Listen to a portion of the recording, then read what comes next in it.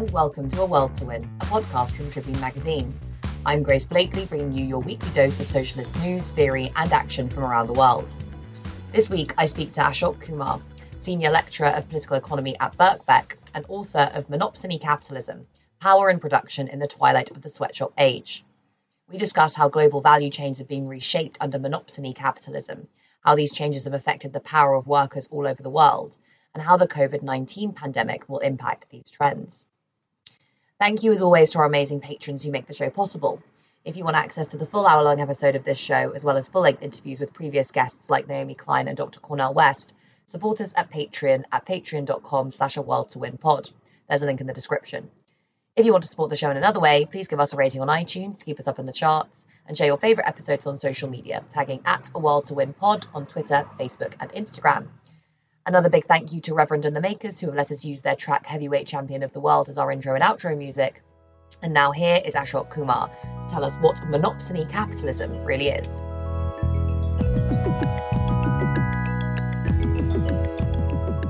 Hello, Ashok Kumar, and thank you so much for joining me on this episode of A World to Win. How are you doing today? I'm good. How are you doing? Yeah, good, thank you. Good. So we are going to talk today about your book, Monopsony Capitalism, Power and Production in the Twilight of the Sweatshop Age, which I loved and I would really recommend to all our listeners, and which recently, I think, won an award, right? What was the award? Yeah, it won the Paul Sweezy Marxist Book of the Year from the American Sociological Association, which I was very happy about, particularly because obviously winning an awards feels very validating. And you're like, in academic publishing, you're like, we're not like, it's not flying off the shelves. So the only way to feel validated is like your friends being like, I read this book, well done, or people winning an award. The second reason is because Marxist sociology is interested obviously in theory, but also very much kind of building theory out of empirical work, which is, I think, very much in the kind of Marxist political economy tradition. So that's the other reason why it's doubly validating. So I'm just going to start by asking you a very simple question, which is, what is monopsony? Which is because it's a word that maybe our listeners might not be familiar with. And what do you define monopsony capitalism as?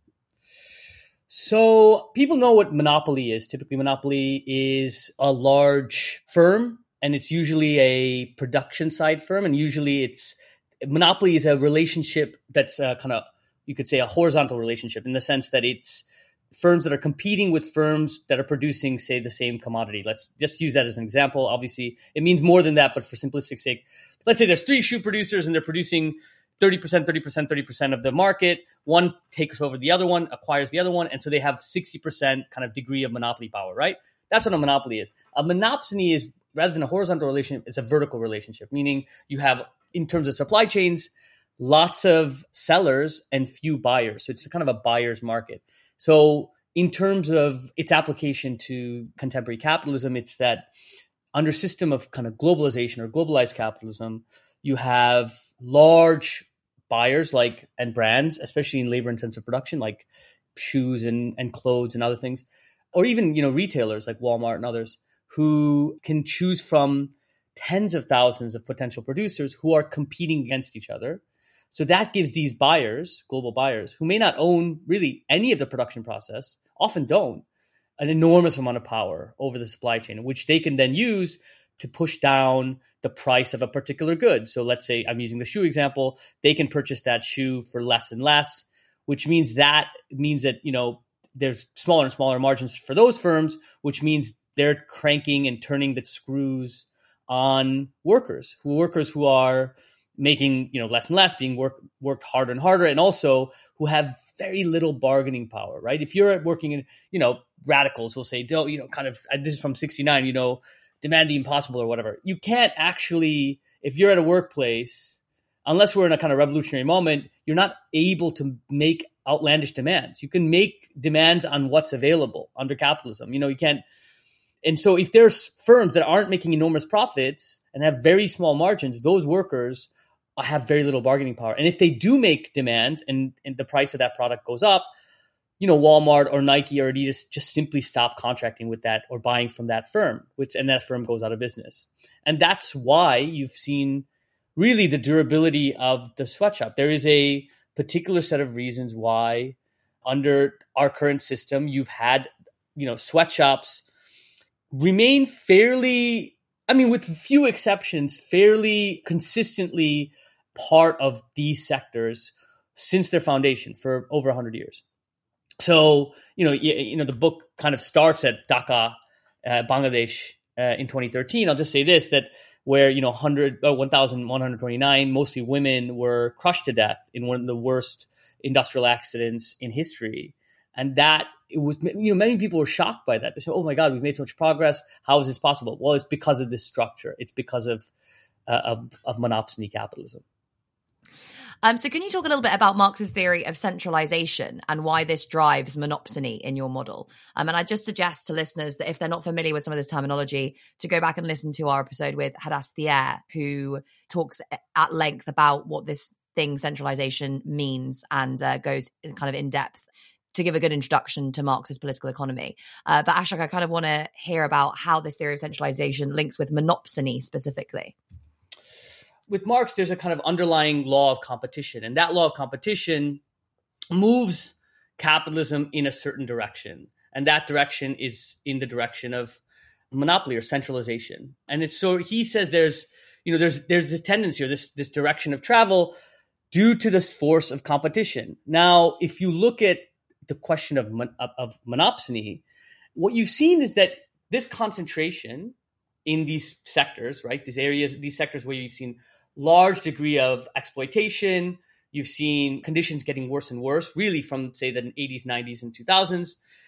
It is this centralization at the point of consumption. So, saying this division between buyers and producers. So producers are across the world, they're manufacturers, whereas buyers are typically, they're headquartered in the global north, and they are where, the greatest amount of value is captured, right, in the production process. And because of this underlying kind of tendency or law of competition, you've seen these buyers getting bigger and bigger and bigger.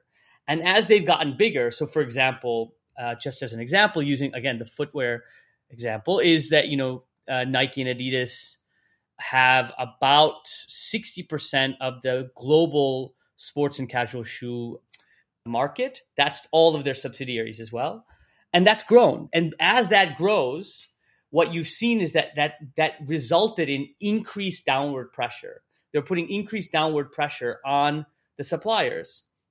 So there were mechanisms and legal frameworks in which these forms of monopoly were kept at bay, right? Especially in the production process, especially in global capitalism. So you had, for example, something called the multi-fiber agreement. The multi-fiber agreement ensured that clothes and textiles were produced in the far-flung corners of the globe. That meant that you didn't see that tendency of centralization happening in the manufacturing side. You actually saw that it was still remaining in all different parts of the world from 1975 to 2005. So that was a way, these tendencies happen in the freest of markets. But as those borders become more liberalized, these underlying logics or these kind of laws that Marx talks about become more cemented, become more part and parcel of the kind of engine of how firms consolidate and merge and acquire and so on and so forth and centralize. So what happens really from 2005 is you see this application of this tendency to kind of go more into effect. So 2005, you have the phase out of the multi-fiber agreement, which means that it basically means that these sectors become entirely unregulated. As they become entirely unregulated, they were semi-regulated. The multi-fiber agreement basically was negotiated by trade unions in the global north in 1975 to decrease the possibility of firms that were producing clothes in the global north in like the East End of London or, in parts of the U.S., like New York and California and southern states, that were producing textiles, that were producing garments, to reduce the profits of these firms, to lower their drive to outsource, right? It didn't really do that. It limited it to a few years, but it didn't really do that. What these firms did was basically start producing in various different countries, because there was a regulation on the number of clothes that could be produced in one place in the global south and be sold to one country in the global north. So it was a form of light regulation. basically what that did was it kept, like I said, the tendency of monopoly at the production side, not at the buyer side, but at the production side at bay. It halted it quite a little bit.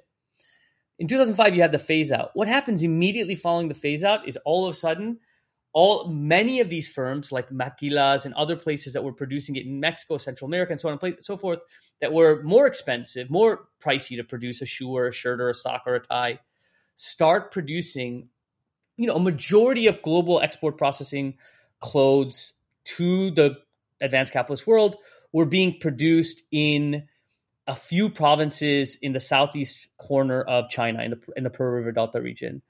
And so they start moving enormous amount of production to a handful of labor-rich countries. So we're talking about, China, Bangladesh, Turkey to some extent, Vietnam as well, India as well. Anyway, so as it moves from all of these different little countries to these labor-rich countries with, not just that they were labor-rich, of course, but they also had built up economies. They had the kind of optimum conditions for capitalist accumulation and manufacturing. You had a compliant state. In the case of China, you had an authoritarian labor regime in which, you didn't have independent trade unions really, and strikes were ostensibly illegal. I mean, they are actually illegal unless they're, even in Vietnam, to some extent, they're illegal, but the laws are a little bit different there. But yeah, there were really optimum conditions for these firms. And so all of a sudden various firms, Korean firms, Taiwanese firms start contracting in the Pearl River Delta region. And so as that consolidation happens in fewer and fewer regions, what ends up happening is that you have fewer and fewer firms starting to produce in these areas. And so a case in point one of the cases I kind of look at, I look at a number of cases, but one of the cases I look at in the book is the case of Hue Wen. Hue Wen is a Taiwanese shoe producer who 3 decades ago was one of hundreds of firms. But for any number of reasons, they begin to consolidate. And as they start consolidating, it really starts accelerating under the end of the MFA. All of a sudden, these firms, which, again, were quite small under slightly regulated systems, start becoming more and more consolidated. And that, again, begins to change the relationship, not only with the buyers, and in this case, Nike, Adidas, and Timberland, and so on and so forth, but it also crucially, and I think crucially in terms of our interests as Marxists, but also the interest of the book, is it changes the possibility for workers to make demands. So your book focuses on the textile sector and what you call sweatshops. So can you tell us what sweatshops are and why they've proven so enduring? So typically in the book and also in general, I would say that it's in the manufacturing sector and it's a place with very low bargaining power, extremely low bargaining power. So it's like, but it's also like it carries a lot of other kind of aesthetic and other kind of things that evocative imagery when people think about it. But to simplify it, that's what it would be. But it's the sweatshop in these sectors are sectors that are low value, low technology, vertically disintegrated. That means that the production side is fundamentally different from the buyer side. So like, let's say you walk into a shop and buy a pair of Nikes. Very little of the production process will have been owned by Nike. Almost none of it will be. That relationship, that vertical disintegration is crucial to the durability of the sweatshop. And it's typically what you'd call buyer driven. So it's like in certain sectors, toys or furniture or shoes or clothes, buyer driven means that it's the people that the kind of deciders of the sector, the people that are the sort of shot callers of the sector, are the people who are the buyers, the sort of brands or retailers. So those are the essential elements of the sweatshop. And the durability of these sectors and the kind of the violence that we've seen in it in terms of factory fires year in, year out, at least until 2013, 2014, factory collapses, and also the kind of abysmal wages are contingent on these essential factors, that you're able to keep them low value, which means that you have very little profits at the point of production, and low technology and this vertical disintegration. So none of these production firms are ever able to escape the orbit of low value, right? And so they're never able to sort of invest in labor-saving technology. So let's say you take two pictures of the auto sector separated by 100 years and the garment sector separated by 100 years. If you look at the auto sector, it'll be, 100 years ago, you'll see an image of like sort of men putting together a car in a fairly basic assembly line. Whereas now, if you look at an image, it's basically all technology, very few people in a factory. And if you look at the garment sector, it hasn't really budged. You have 100 years in which it's still women crouching over sewing machines. And the reason for that is precisely because of these fundamental dynamics of the sector, like vertical disintegration, where these firms can never generate enough capital to invest in R&D and invest in various different forms of technology. So what that means is that you've had low barriers to entry. Low barriers to entry basically means, and this goes back to the question of monopoly, it's that if you have an aeronautics firms producing planes or whatever, are hugely monopolistic. Why are they hugely monopolistic? Because they have very large barriers to entry. Barriers to entry, let's say you're a capitalist in Cambodia or in India, and you want to become a bigger capitalist. You're kind of a domestic bourgeoisie and you're trying to become a bigger capitalist or whatever.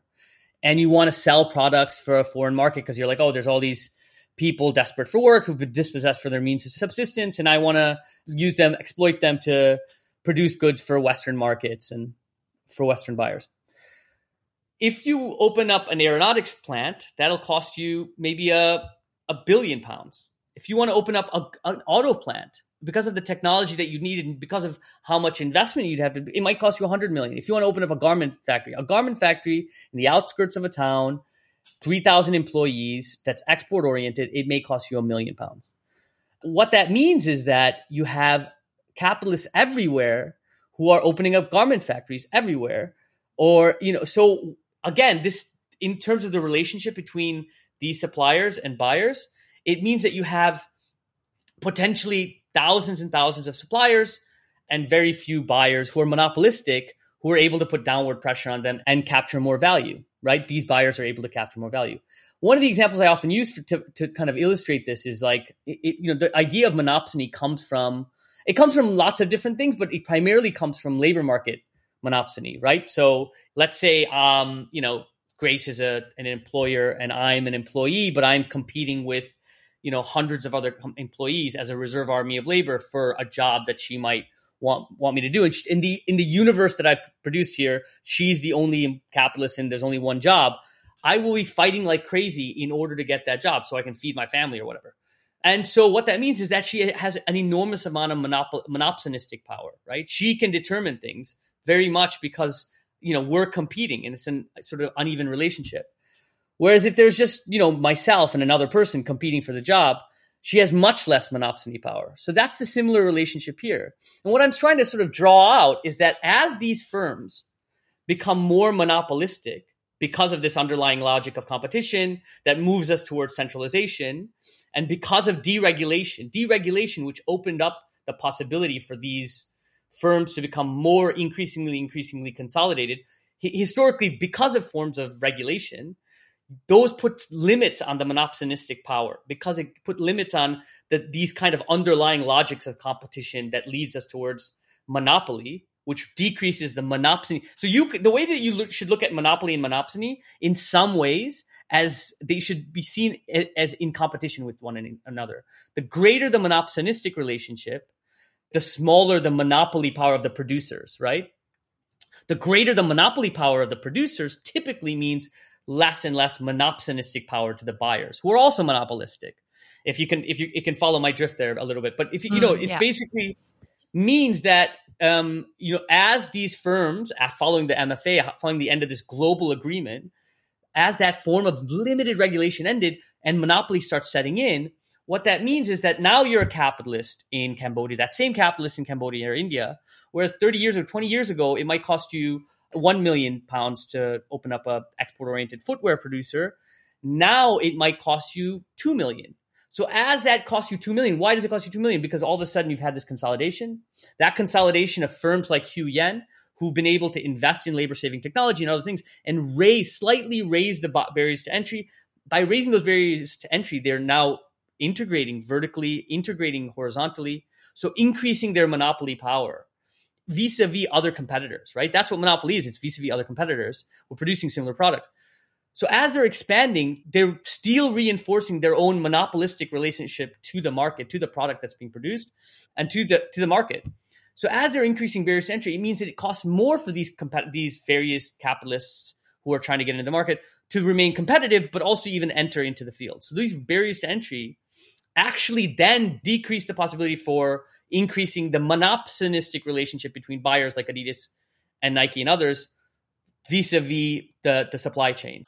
So as you have forms of consolidation, it increases the power of these suppliers. And it's actually this kind of, it's almost like these large buyers are kind of producing in lots of ways their own gravediggers, right? So they move towards more and more consolidated firms. Why?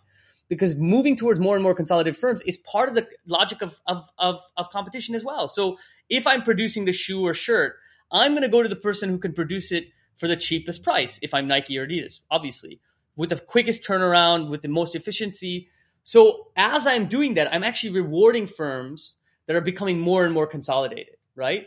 And as I'm rewarding those firms that are becoming more and more consolidated, I'm actually then cutting myself off from possibly cutting and running from these firms, and it's actually increasing the liability. The entire purpose of outsourcing production was to decrease liability, and decreasing liability in lots of ways was not the entire purpose. The sort of big purpose for doing it was decreasing liability because production in these sectors is tied to sort of ephemeral fashion trends and seasonality. There's high levels of risk and there's high levels of volatility and variability.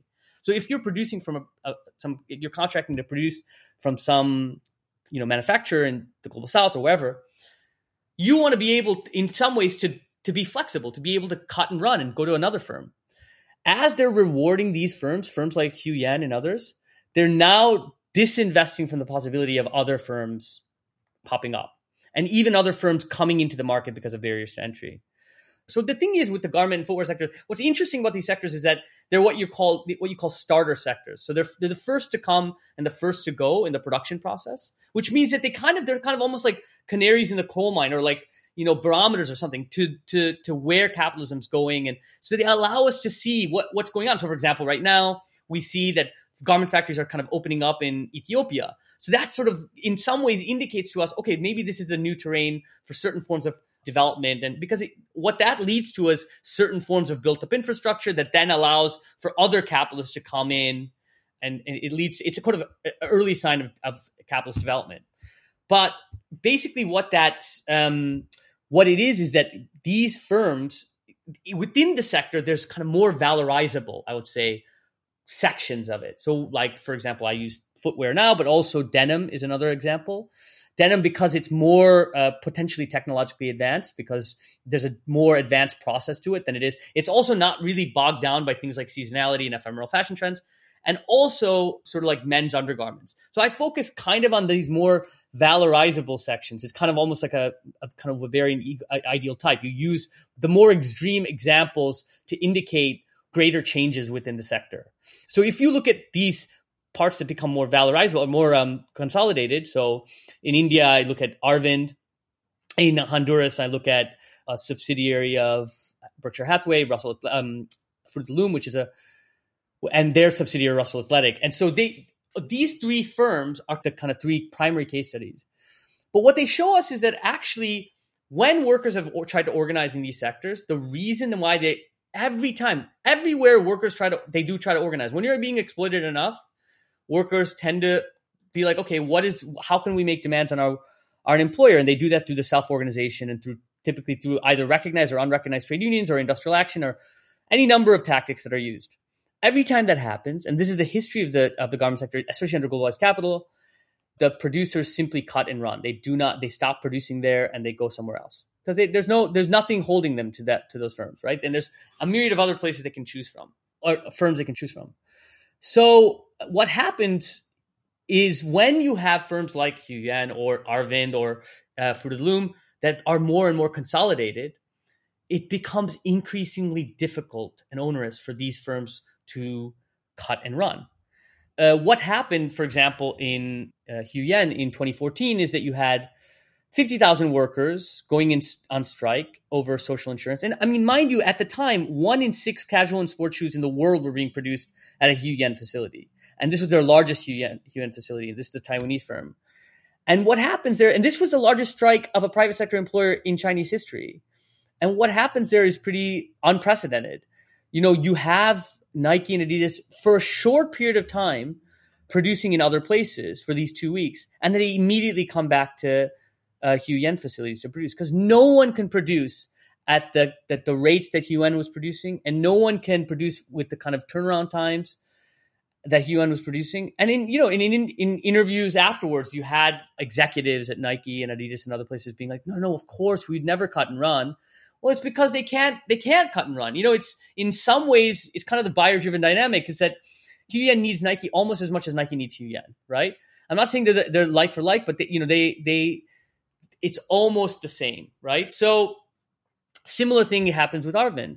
And, another thing that's indicative of this is that when they went on strike, this is in 2014, it cost them $27 million in paying out. I mean, the workers didn't win all, like many of their demands, but they won a lot of concessions, right? You can call them concessions. Some people could call them gains. And then it cost the firm $31 million. The strike alone cost $31 million. And then you saw within a few months, neighboring province, this was in Guangzhou, but in a neighboring province, Shenzhen, the same supplier, same producer under the same demands went on strike. They also won their demands, many of their demands. And then in Vietnam, the largest strike in Vietnamese history of a private sector employer was at a Huiyan facility on the same demands of social insurance. And they won all their demands, but those were demands put on the state. And so what that tells us is that not only do you see a form of consolidation happening from above, when that consolidation happens, when that centralization happens, in many respects, it makes it easier for workers to draw those links between struggle. Bargaining power is really just the disruptive power of workers. What is your disruptive potential, right? If you're a crane operator in a dock, your disruptive potential is much, much greater than if you're a crane operator at some middle of nowhere Amazon warehouse. I don't know.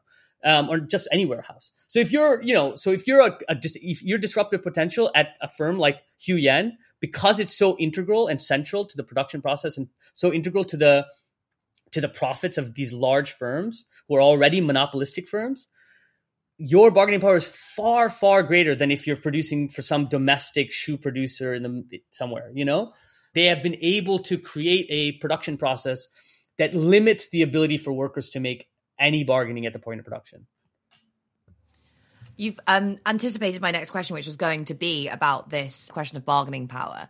I'm wondering, listening to you talk about that, whether or not state policy plays a significant role in shaping what you call the disruptive potential of these workers in the textile sector. Or, as you mentioned, the fact that there have been all these strikes in China wherein workers have kind of won so many of their demands, despite the fact that there's this quite, authoritarian stance with regards to the labor movement, show that actually either state policy is less important, or actually that state policy with regards to the labor movement reflects the power of the labor movement itself, rather than being an explanatory factor, as we might think about it, when we're talking about the power of the labor movement in, say, the global north, where a lot of it comes down to policy and legislative change and that sort of thing.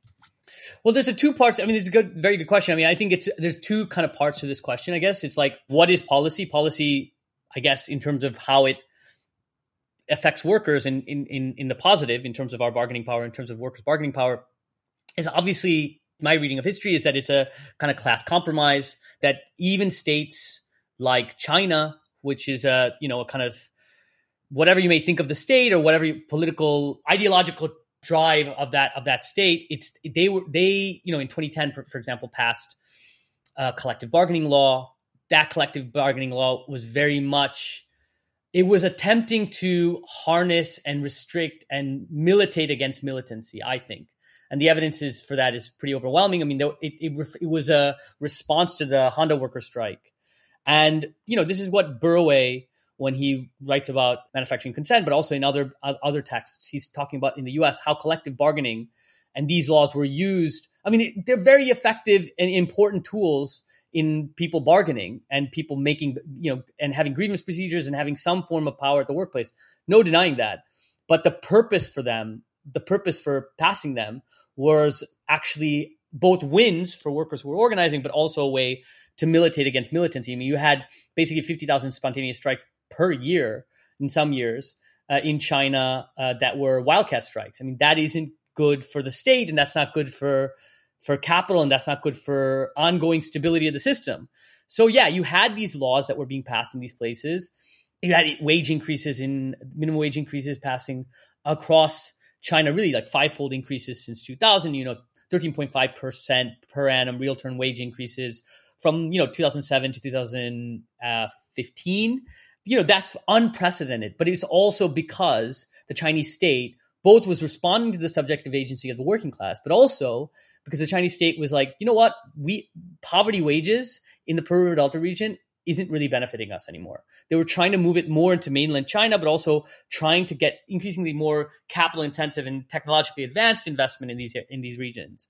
So that's the kind of response of the state. Sure, you can have a response of the state that helps us, potentially workers to organize more effectively, but also have better wages, right? But the second point is that different forms of regulation, you have an authoritarian state labor regime in China, and then you have a kind of what you call like a marketplace labor regime in places like Bangladesh, where such low margins means that the state doesn't even apply any of their own regulation. They have no incentive to. You have, basically 78% of Bangladesh's foreign direct investment directly tied to one sector. It's like a one-trick pony. I mean, if prices went up there and the garment sector collapsed, it would make it's not something that they can really risk doing. And that's not a defense of Bangladesh continuing to have abysmal wages and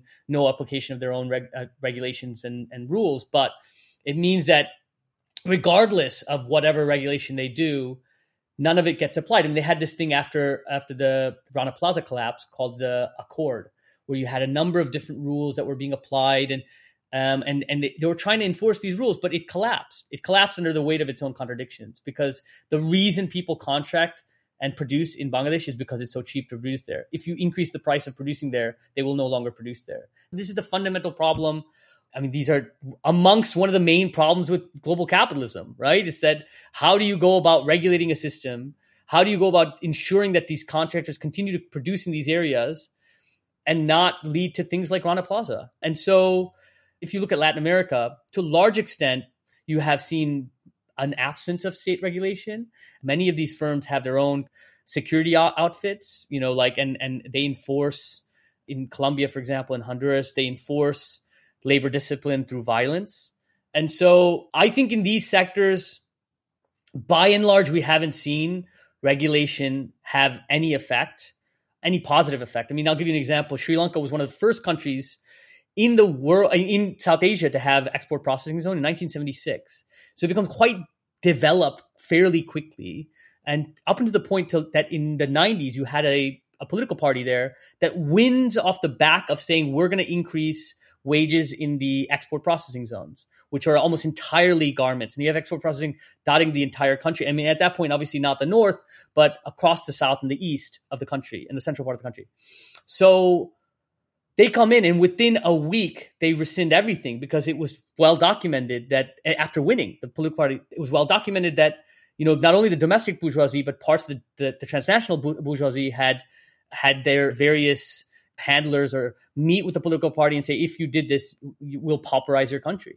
So it was a threat, but it was something that was based very much in reality. So it's a very difficult, with state regulation, at least in manufacturing, it's very difficult to see examples in which it's been done effectively and not just responding as a mechanism to control labor militancy or to try and to ensure the ongoing durability and stability of the system. During the pandemic, we've seen a load of clothes retailers in the global north go under and often cancel their orders to supplier in the global south, which for a while was causing complete havoc, as you were talking about at the time. What do you think is going to be the long-term impact of the pandemic on the textile sector throughout the supply chain? So yes, you're right. There were a number of, large orders. The way that orders work is that firms put in large orders, and then the producers fit the bill, produce it on debt and then get paid back once the orders come through. So they had produced these, and a lot of these manufacturers were going under, and when workers, tens of thousands of workers were not paid.